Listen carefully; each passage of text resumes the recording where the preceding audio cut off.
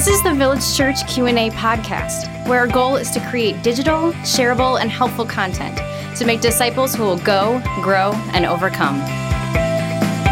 Welcome to the Village Church Q&A podcast. Pastor Tim and Pastor Michael with you in the studio. Listeners, thanks for joining us today. We're going to do a follow-up to the question we started last time. And the question for today is, what does the Bible say about gambling for entertainment purposes? So, Michael, you want to get us started? Yeah, I don't think the Bible addresses gambling from an entertainment perspective. Yeah, I don't see that either. The concept of 21st century entertainment and they're just very different concepts.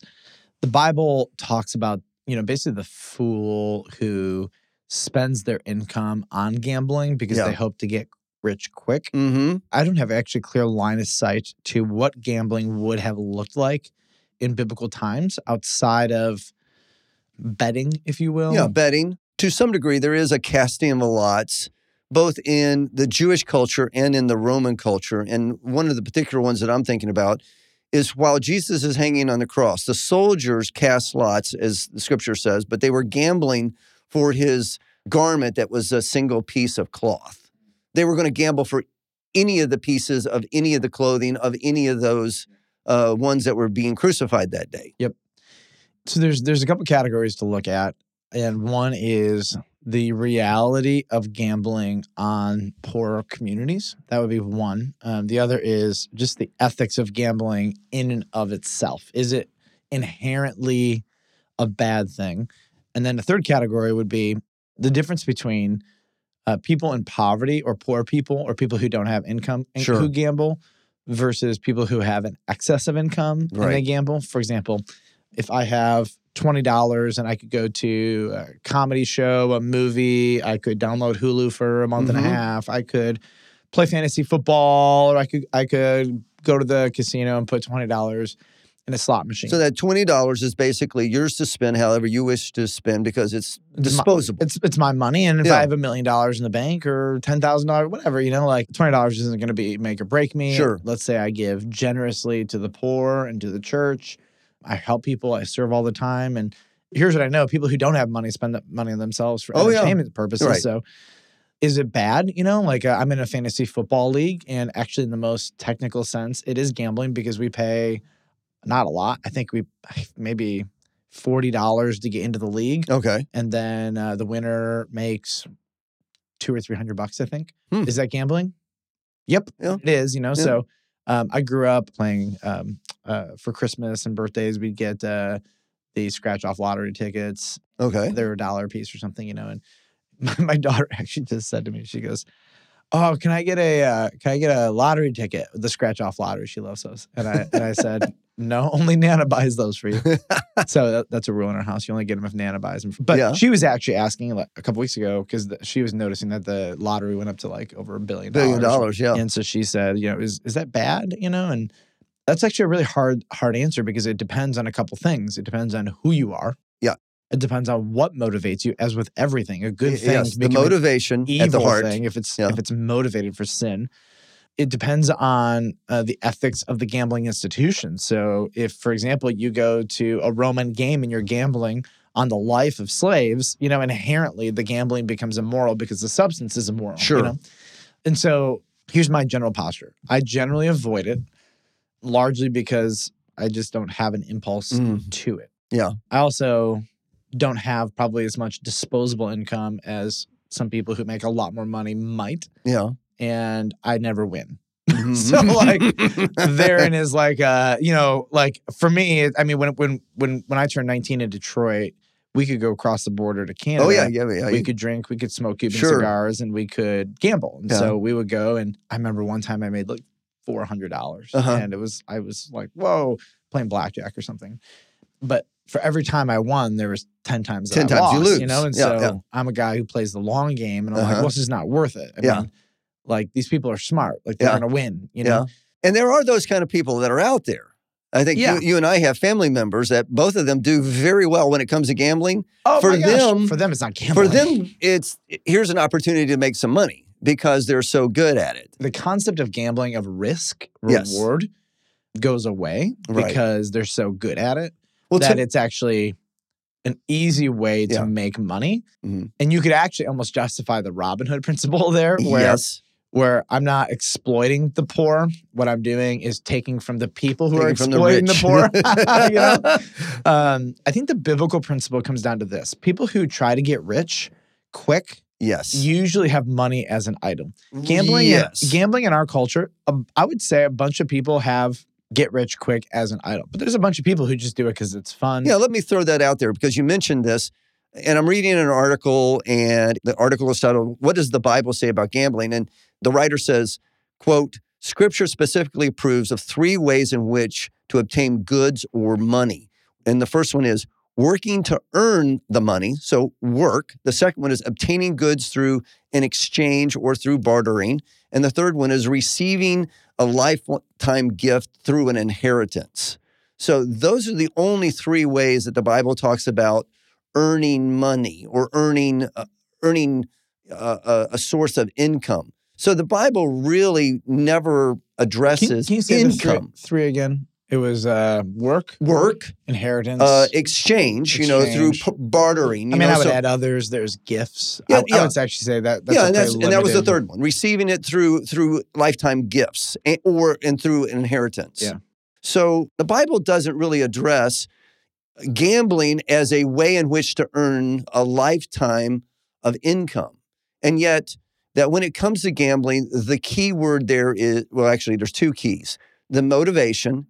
And what is the risk factor? Mm-hmm. So in some ways, and I've had conversations with people and they would say, hey, do you invest in the stock market? And I said, well, which yeah. is also a form of gambling. And that's exactly what they say. They say, well, hey, there's a risk there. Yeah, well, it ceases to become gambling when you're good at it. And that's the thing. Or the odds of it are more highly in your favor than not. Right. The housing market is a gamble. Absolutely. Even a business venture, there is a risk factor there.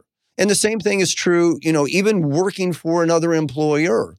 If I go to work for somebody, I'm risking the fact that this is going to work out or it's not going to work out.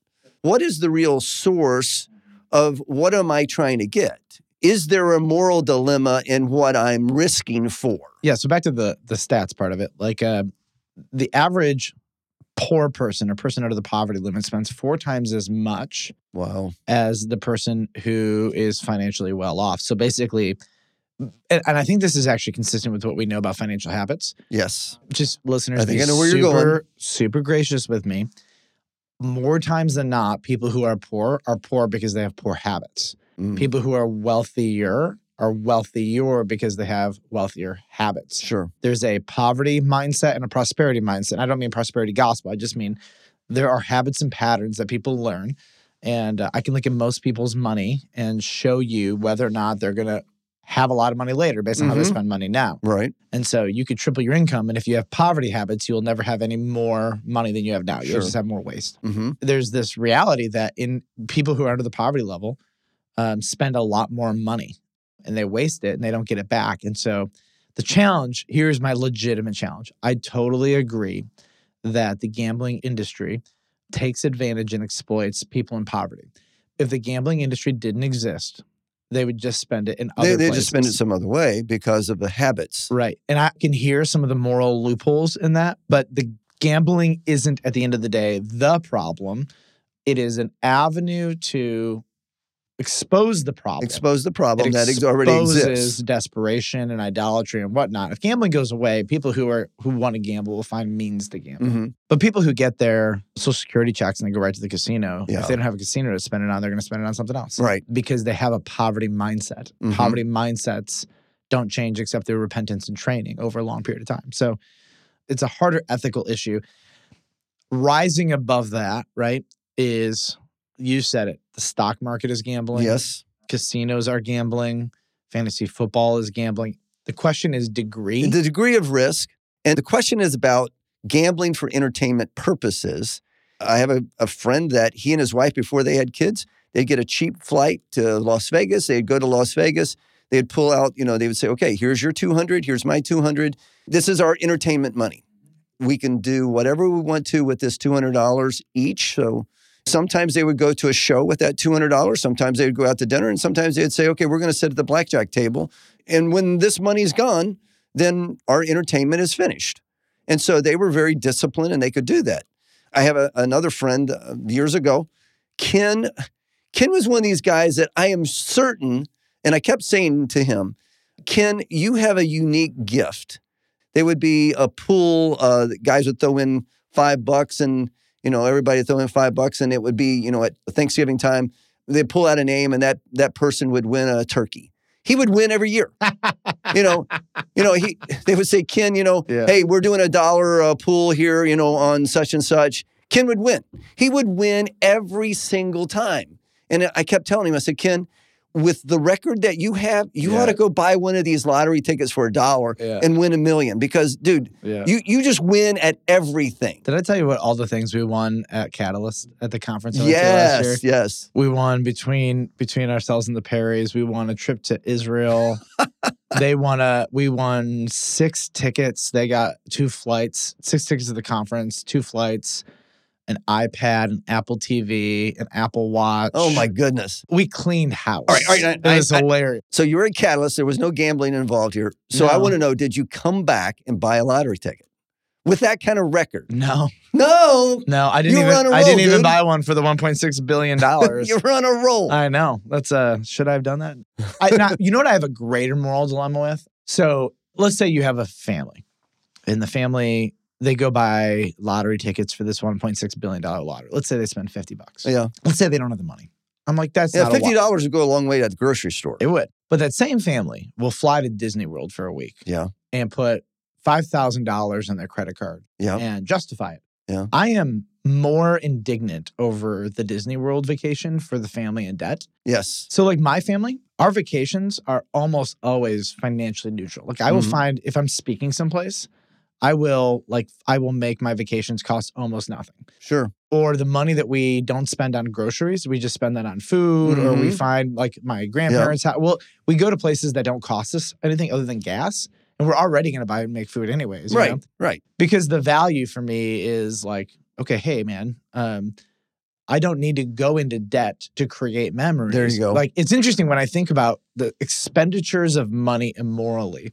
The poverty mindset that allows someone to gamble a lot, the poverty mindset actually makes me more indignant than the gambling, if you will.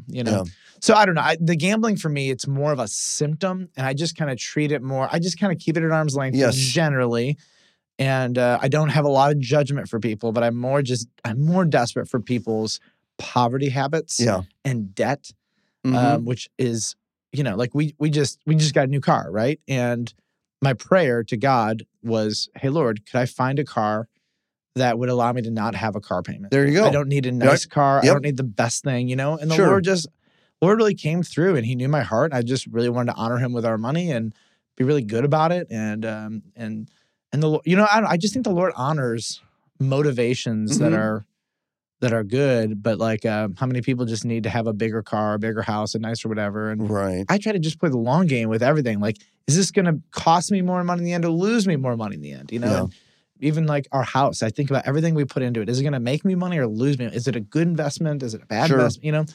But that's because I think my dad and mom did an incredible job teaching us to not think out of a poverty mindset. And so did Brienne's parents. And then the other mindset is everything I have belongs to the Lord anyway. Absolutely. And we've got to have that attitude. We have to have that at the core, that everything that God has given me is his gift. Totally. And I need to be responsible for it. Yeah, I had a moment yesterday. Good friends of ours in the church got into a car accident right in front of the church and on the way to school. And so I ran out, got their kids, brought them to school, and we just gotten this new used car.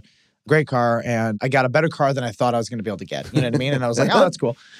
So, and the first thought was like, Michael, you actually have an extra car now. Now, you know my Escape isn't, my older one is not the greatest car in the world, but I can still drive it. Sure. It'll get me from here to there, I think. Yeah. And so the Lord was like, offer them your car. Now, they didn't need it. They had a rental car, they had insurance, whatever. Okay. But even just the little moral, but the mindset, dilemma in me, like Michael. That's a great mindset to have. Right. Like, this is from me to you, Michael. So like, give it away, man. Yeah. Don't, it's just so funny how even like in my own brain, I was like, wait a minute. Like, you're just saying that. But the internal struggle was so stupid. I'm like, why do I even have such a dumb struggle? But anyways, whatever. Well, let's end this one here. And That was a long one. yeah. Well, welcome to our brains and our ramblings, whatever. Yeah. Well, listeners, please come back next time when we're going to answer another question, and it is a pretty good one. Let's talk about pot. Yeah. What is VCOB's viewpoint on using marijuana for medicinal purposes?